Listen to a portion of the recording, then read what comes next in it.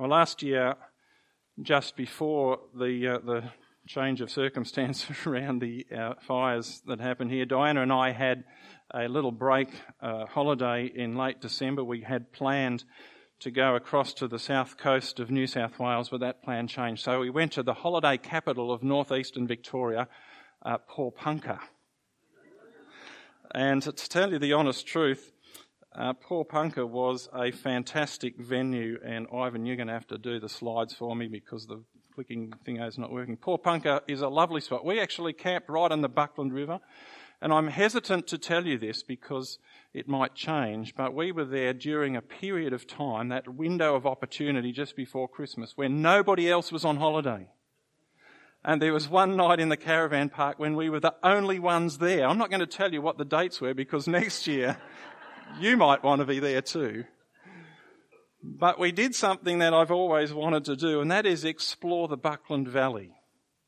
It's a valley with significant history, particularly a significant gold mining history. And I could tell you stories for ages about the gold mining history up there as I have researched it.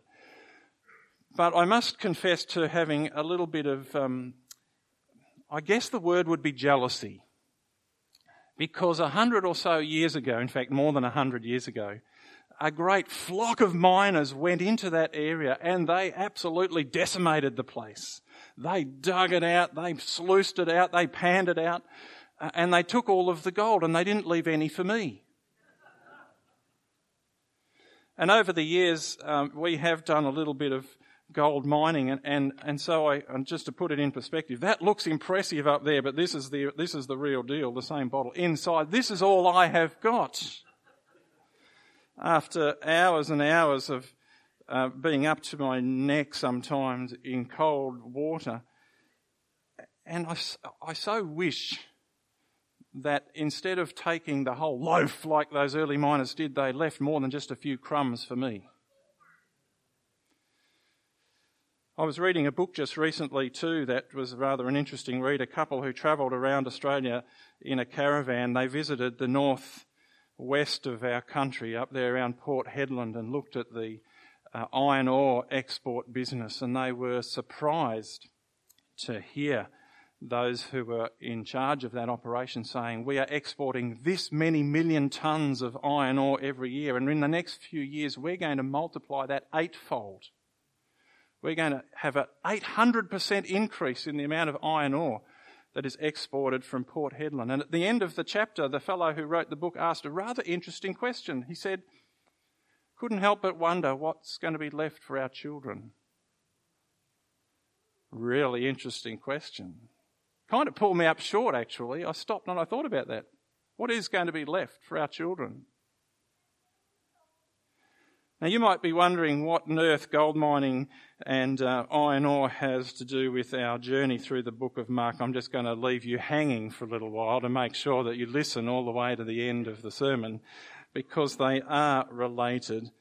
But we are coming back this morning to the book of Mark, Mark chapter 7, verses 31 through to verse 37. And what I'm going to do this morning, in fact, we're going to do three things this morning. We're going to have a look at the context of the passage. It's helpful and important to do that.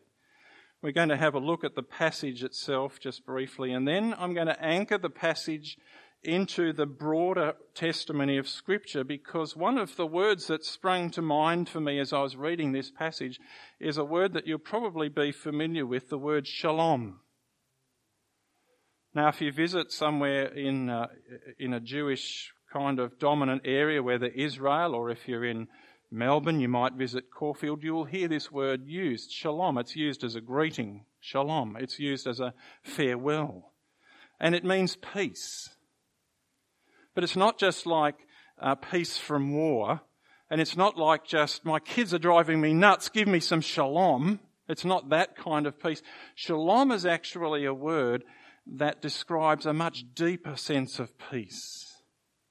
If you're familiar with shalom, you'll know that the word shalom describes a peace that is experienced spiritually, the shalom that we experience in our relationship with God.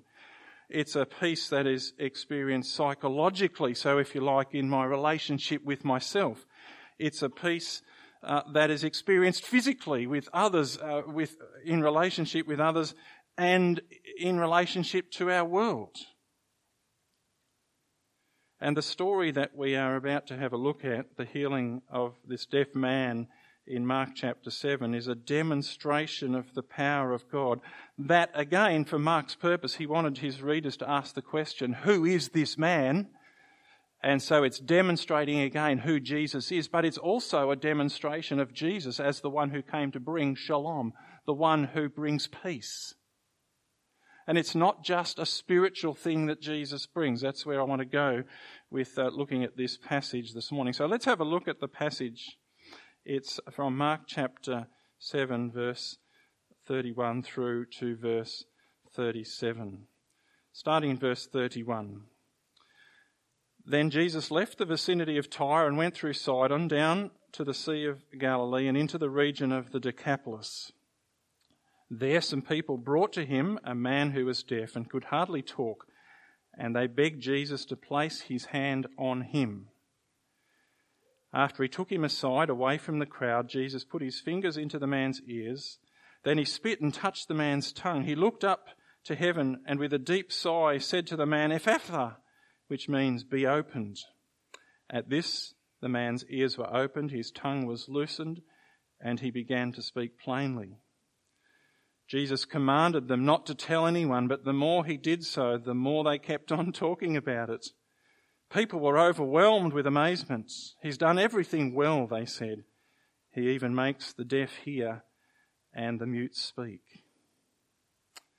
This is a story that took place in the region of the Decapolis, and it's worth just throwing a map up onto the screen to familiarise ourselves with the area that we're talking about, because a fair percentage of Jesus' ministry took place on the west side of Galilee. You see Galilee there towards the top of the map, about 3/4 of the way up, around the area of Capernaum, those towns that we're so familiar with. But on the other side of the lake, this region of the Decapolis was a dominant Greek area. There were some Jews that lived in the area, perhaps a few small communities, and it's possible that the man who was brought to Jesus for healing was a Jew. But what we need to note as we come to this passage is that this is actually not the first time that Jesus has done ministry in this area. In fact, it works out rather nicely, and I'd love to be able to say I planned it like this, and maybe I did. But last week, Matt spoke about Jesus doing ministry in the region of the Decapolis. You might remember he travelled with his disciples across the lake. They disembarked there, and a man who had been possessed by a legion of demons was confronting him there. And an amazing miracle took place.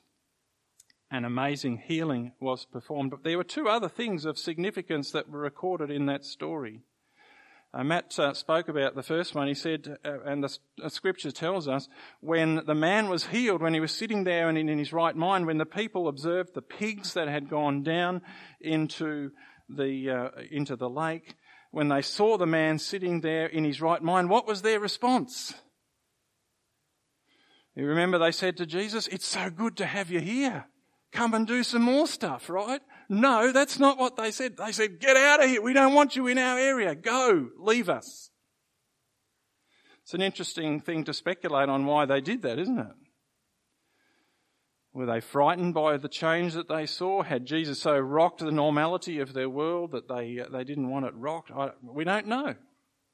But they said, "Get out of Dodge," so to speak. Just leave us, go away. And so Jesus did. The second thing that is rather interesting that we saw at the back end of Mark chapter 5 down there in verse 20 was the man who had been healed said to Jesus, "Hey, can I go with you? Can I come with you?" And Jesus said, "No, I want you to go back to your hometown, to go back to where you come from." And so the man went. Here's a photograph of this region. He went from the place where he was healed, which is possibly in this photograph, because in this picture you'll see very closely there's a cliff area there. It's the only cliff that we know of on that side of the lake, probably the spot where the pigs went into the water. Jesus said, "No, go back into that region. Go back through the cities." Here's a photograph of the ancient city of Hippus, which is right on the lake. So possibly one of the cities that he went through. Now, you might be wondering where the city is, just for, this is like slideshow show and tell moment. It's not this area here. This is the city right up here on top of the hill. You can see the road zigzagging up the hill to the top. That's where the city was built. The man went, and it tells us in the scripture that he told everyone that he encountered about what had happened to him. If you go back then through from the back end of chapter 5 through chapter 6 through chapter 7, you will discover that Jesus went from that place. He went and undertook some ministry in cities, in towns that we're familiar with. Bethsaida, you'll see that there up at about 1 o'clock above the Lake Galilee there. He went through Capernaum. For whatever reason, we don't know why he did this. You might want to speculate on this if you're in a small group. He went north up to Tyre. You'll find Tyre on the coast up there into the region of Syrophoenicia. He did some ministry up there and then he returned. But it's rather interesting, as he returned, he came back down and he sort of skirted around the area that was governed by Herod Antipas, and he returned to the Decapolis. I suspect that he skirted around the area governed by Herod Antipas, which is that west side, that Galilee there, you'll see it shaded there, because Herod was starting to show a bit of interest in him. You'll actually read about this in Mark chapter 6. And so perhaps Jesus was trying to avoid some further complications in his ministry. He went back to the city area, that Decapolis region, and this time something very strange happened. For what we discover as we come to Mark chapter 7 verse 31 is a reaction quite different to the last time, isn't it? Whereas previously the people had said, "Go away, we don't want you here." This time they brought their sick and welcomed him. What's the difference? I genuinely suspect it's actually the witness of the man who was healed. That Jesus said, "Go back," and he talked. Why wouldn't he? No, he'd been healed from an amazing affliction. And so this time when Jesus came back, he was welcomed back, and actually people came, as we see here in Mark chapter 7. Some people, verse 32, some people brought to him a man who was deaf and could hardly talk. The people actually welcomed Jesus back into their region. There's the power of talking to others about Jesus right there. If you want a really easy application to take away this morning, never underestimate the power of telling others what Jesus has done for you, because when they encounter Jesus, they will discover something new and fresh. And this guy who was healed, I suspect, we don't know this for sure, but I suspect had done a lot of talking through the region. And so when Jesus came back, people were ready to meet him. And the text tells us that there were some people, back to verse 32, who brought to Jesus a man who was deaf and could hardly talk, and they begged Jesus to place his hand on the man. That's a typical Jewish blessing that they were asking for. A rabbi would be asked to place hands on a person and bless them. Note what they're asking for, a blessing. But note what Jesus does, more than just a blessing. He took the man aside from the crowd. There's some lovely things that go on in here. Verse 33, he took the man aside away from the crowd. You'll notice if you're going through the book of Mark that from here on pretty well, Jesus does a lot of stuff in private. A lot of the miracles that he performs are not for public. They're not for everyone to see. They're very personal. And he took the man aside, and what does the scripture tell us? If we come back here to verse 33, put his fingers into the man's ears. He didn't have to worry about hand wash or toilet tissue or anything like that. He just put his fingers into the man's ears. Why did he do that? Well, this guy is finding it very hard to be communicated with or receive communication. So physically, he was communicating what he was about to do, his ears. And we also just see from the scripture here, he took some spit, he touched the man's tongue, again, touching the body part that was problematic. But it was not those acts, the acts of touching the tongue that actually performed the healing. On this occasion, Jesus looked up to heaven and with a deep sigh said, Ephphatha, which means be open. Jesus spoke the word. That's significant too. We see again as we come on our journey through the book of Mark, Jesus, this powerful Messiah, speaks and it is done. It's not some sort of magic incarnation. It's not some ritual that you've got to get right to perform a healing. It's the powerful spoken word that does the work. And it's interesting too that Mark records it was with a deep sigh, which is Jesus' typical response when he's confronted by sin or disease or sickness. And the man was healed. And then something really, really weird's going on here in verse 36. Here this guy has potentially, he may have once upon a time had his hearing. We don't know. We don't know the story. But for some time, at least perhaps for a long time, he struggled. And now, all of a sudden, he can hear clearly. Just listen. What do you hear? You know, we pick up stuff even in the silence of this room. This is the first time this guy's heard it for years perhaps. And suddenly his tongue's loosened. He can speak for the first time. That's so exciting. What does Jesus say to him? Don't talk about this with anyone. What on earth is that about? You know, I just imagine the guy there. I love the story in the Gospel of John, the guy who's lying by the pool and Jesus comes. He says, do you want to be healed? I best not get distracted onto this one. And the guy says, well, you know, I've been here for so long. What do you reckon? It would be a bit like Jesus saying, hey, you're healed. You can walk, but don't go walking anywhere. You know, it's counterintuitive, isn't it? Why would Jesus say? There's a question that actually pops up in Mark a few times because we see it more than once. This kind of injunction to silence, a secrecy motive, if you like, or a kind of a pattern of keep this under wraps kind of stuff. Why does Jesus do that? Now, if we had time, I'd get you to work out this in a small group. What do you think? What's going on here? Why does Jesus say, be quiet, don't tell anyone about this? I think there's possibly a clue to be found in the Great Commission. This is just a theory I've got. You can run this one yourselves and you can disagree. You're most welcome to do that. As long as you can prove it from Scripture, I don't mind. At the time of the Great Commission, Jesus said to his disciples, go and talk. Tell everyone. Before the resurrection, Jesus often says, don't talk. And I suspect it is because you cannot fully understand what's going on when Jesus performs this healing until after the resurrection. You cannot fully understand the significance or the importance of what Jesus has done for this guy until he has been resurrected. And there's a dramatic change, isn't there, in Jesus' posture. Don't tell anyone, tell everyone. It's just a theory. You can probably figure out a better one. And if you have got a better one, let me know so that when I'm preaching on this passage again in a few years' time, I can, offer something a bit more sensible than that. But anyway, there's an idea. The guy was encouraged not to speak. Let's broaden this, though, because this passage is not just anchored here in Mark as a nice story.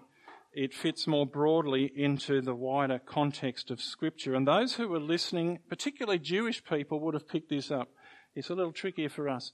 But there's a word that's used in the Greek language for the word ear and hearing that is very, very unusual. In fact, it's the only time it's used in the book of Mark, where Mark has identified this guy who was deaf and could hardly talk. The language there is unique. It actually, for a Jewish person well versed in the Scriptures, it would have caused them straight away to think of another passage, a passage from Isaiah chapter 35, verse 5.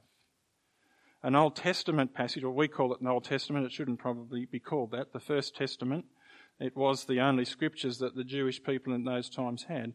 But a passage that those who were well versed in the Scriptures would have recognised. When they heard that word in the New Testament, when they heard that word used by Mark, it would have linked them back to this passage in Isaiah and caused some lights to go on. Because back in Isaiah, as Isaiah the prophet looked towards a day when the Messiah would come, when the shalom of God would be revealed. This is what would happen. The eyes of the blind will be opened, the ears of the deaf unstopped, the lame will leap like the deer, and the mute tongue shall shout for joy. Water, you live in a dry country, you'll get this, water will gush forth in the wilderness and streams in the desert. There's a time coming, says Isaiah, when the shalom of God will be revealed. And so, as we read this passage, those who had ears to hear it, if we can use that little pun, would have recognised that link. Aha! There's something going on here in this ministry of Jesus. Jesus is the one who is bringing, who is inaugurating, who is releasing that shalom. There's another passage that Jesus referred to also himself, Isaiah chapter 29 verse 18, which says, "In that day the deaf will hear words of the scroll, and out of the gloom and darkness the eyes of the blind will see. Once more the humble will rejoice in the Lord, the needy will rejoice in the Holy One of Israel." When Jesus was asked by John the Baptist's disciples, "Are you the one who has come, or should we look for someone else?" he said, "Well, what do you see?" And he referred them straight back to this passage. The one who brings shalom. The one who brings this change that has been prophesied about. And here's something to chew over this morning. Perhaps one of the mistakes that we make in our tradition, and perhaps even I recognise this too to some degree in my ministry, is this. We think about Jesus, the Son of God who came into the world as the one who came to save us from sin. That is true, absolutely true. What is the chief work of the Messiah? To reconcile sinners to God. That would be the quickest and easiest description of the work of Jesus. And so we tend to compartmentalise, if you like, the work of Christ. It's a spiritual work. It's all about reconciling hearts to God. And it is. Please don't misunderstand me. It absolutely is. However, I want to put it to you this morning that this passage actually points us to Jesus, who is more than just a spiritual saviour, but as the one who brings and enables and embodies shalom, that peace that goes across all elements and aspects of life. You see, I think those physical healings that Jesus performed, and he performed a multitude of healings, were not just metaphors of spiritual healing. They were not just examples in the physical of what he wants to do in the spiritual. They impacted people, right? This guy was changed. His life was transformed. The shalom was experienced in his physical body. And that's fantastic, because the Messiah longs to bring that into our lives, into our community, into our world. And throughout the ministry of Jesus, there are constant references back to the Old Testament where the one who would bring shalom is anticipated. And in some senses, this passage is saying he is here. He is the one. Jesus is the one who brings shalom. He is the one who brings peace. And throughout the Old Testament, the concept of shalom is never just a spiritual concept. It touches every aspect of life. It engages the physical, it engages the social, it engages the psychological, it engages the spiritual. And rather interestingly, if we unpack some of that, it's a shalom that doesn't just touch the person either. It impacts all of creation. Have you thought about this? At the start, if you go back to Genesis, we have a description of what shalom actually looks like.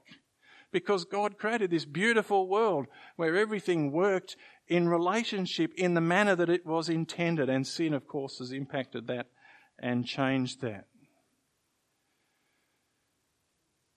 In Romans chapter 8, verse 22, Paul states that the whole of creation has been groaning, waiting for the restoration of shalom. If I pop up a verse here from Colossians as an example here, it tells us too that God was pleased to have all his fullness dwell in him, that of course is in Jesus, and through him to reconcile to himself all things, whether things on earth or things in heaven, by making peace through his blood shed on the cross. Now note the language there. It's talking about all things, not just people. God's shalom impacts all of creation. And so this peace, this shalom of the Messiah is to impact every aspect of life. That I find is challenging because in my ministry experience, in my life in church, so much of my thinking's been focused around that spiritual dynamic, the spiritual reconciliation that God is at work doing. And that's important that we focus on that and hold on to that. There is a work that God has called us to do to reconcile. In fact, in 2 Corinthians, Paul said, all of this, the work that God is doing, is from God who's reconciled us to himself through Christ and gave us the ministry of reconciliation. We join God in the task of spiritually reconciling people to God, but the task of reconciliation is more than spiritual. There's a lovely little passage back here in the Old Testament in Jeremiah, when Jeremiah wrote a letter from God to the exiles in Babylon. This is what he said. This is what the Lord Almighty, the God of Israel, says to all those I carried into exile from Jerusalem to Babylon: build houses, settle down, plant gardens, and eat what they produce. Marry and have sons and daughters. Find wives for your sons and give your daughters in marriage, so that they too may have sons and daughters. Increase in number there, do not decrease. Also, this is significant, seek the peace and prosperity of the city to which I have carried you into exile. Pray to the Lord for it, because if it prospers, you will too. You want to do a work of theology around what does it mean to connect and relate and engage with our neighbourhood. This is a great passage to use, isn't it? What is God encouraging his people in exile to do? These are foreigners in the land, not these. He says, engage with the place that you live in. Work for shalom. Work for that peace, that all-embracing peace wherever you are. Work for it so that people might be reconciled with God. Work for it so that the community knows that peace. And so through the Old Testament, shalom is expressed as care and concern for the outsider, for those who are aliens. It's expressed as attention to justice and mercy. It expresses itself both in relationship to the physical world and to the spiritual world. It's something that Jesus demonstrated and expects his disciples to demonstrate. For he said, a new commandment I give to you, to love one another as I have loved you. And so we do the things that Jesus has done because he's called us to do that. So, if you're still with me, what on earth does a tiny little bottle of gold have to do with what I've just been talking about? Well, we're going to put some practical wheels on what I've spoken about this morning, because if we are to be agents of shalom in our community, it means there are some things we have to think about and things that we have to do. One of the things that we have to think about is, what is our posture or our attitude towards materialism and greed?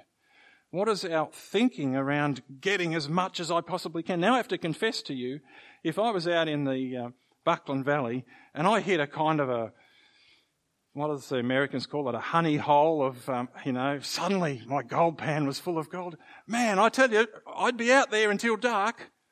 And even if it was a work day the next day, I'd be ringing up and saying, probably shouldn't come in, a bit of chesty stuff.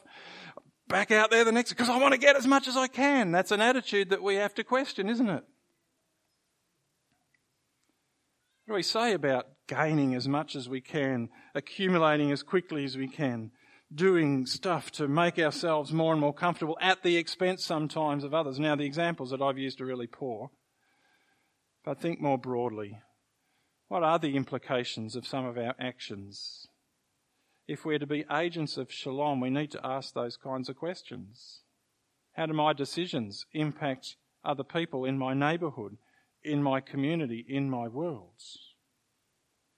What does it actually look like to be a person who is doing shalom where God has called us to be? It does not mean extracting as much from the world as we can and grasping it all for ourselves. We are called by Christ to be countercultural. Our culture says, get what you can for yourselves. That's not the way of shalom that Jesus has demonstrated for us. What does it mean to think of others before ourselves, as Jesus encouraged us to do? What does it mean to be agents of shalom who are satisfied with what we have, what God has given to us? What does it mean to be advocates for how the resources of our world are used and distributed? What does it mean to think about our next door neighbour and how my impact or how my actions or my life impacts them? What does it look like in the context of helping people in Corryong, for example? I've put my head onto this a little bit this week and thinking, you know what? Once upon a time, I probably would have said, let's take a team and make sure that somehow we make sure the gospel's there, you know. We've got to be able to share with these people, or we've got to be able to pray with them, or we've got to see some spiritual impact to be useful. But you know what? Doing shalom might simply be going out and washing someone's car for them, or mending a fence, or fixing something, or being present with them, improving the world around them, changing their physical circumstances, giving them hope, and seeing what God does with that. And so here's some homework for you. Grab out a pen, paper, whatever you need so that you don't forget this, some homework. I don't often give homework, and unfortunately, well, this is not unfortunate. Matt's preaching next week, I think. That's fortunate. But it's unfortunate because it means it's going to be at least 2 weeks before I can follow up with you. Here's the question, here's the homework. What can I do to be an agent of shalom in my neighbourhood this week? What can I do to change the circumstances that I live in, whether they be the social circumstances in the relationships that I have, the civic circumstances more broadly, the way that we are governed or the way we organise our community, the physical circumstances, the environment that I live in, the spiritual circumstances. Have you prayed for your next door neighbour? Have you said hello to them? There's all sorts of things that you might like to dream up and do. What can you do this week to be an agent of shalom and follow in the footsteps of Jesus, who demonstrated by a physical healing what it meant to be the one who brings shalom, the Messiah, who has come to the world to reconcile us spiritually with God, yes, but to transform the way that we live in community. Let's pray as we consider what God might be saying to each of us. Father, again, we thank you for your word.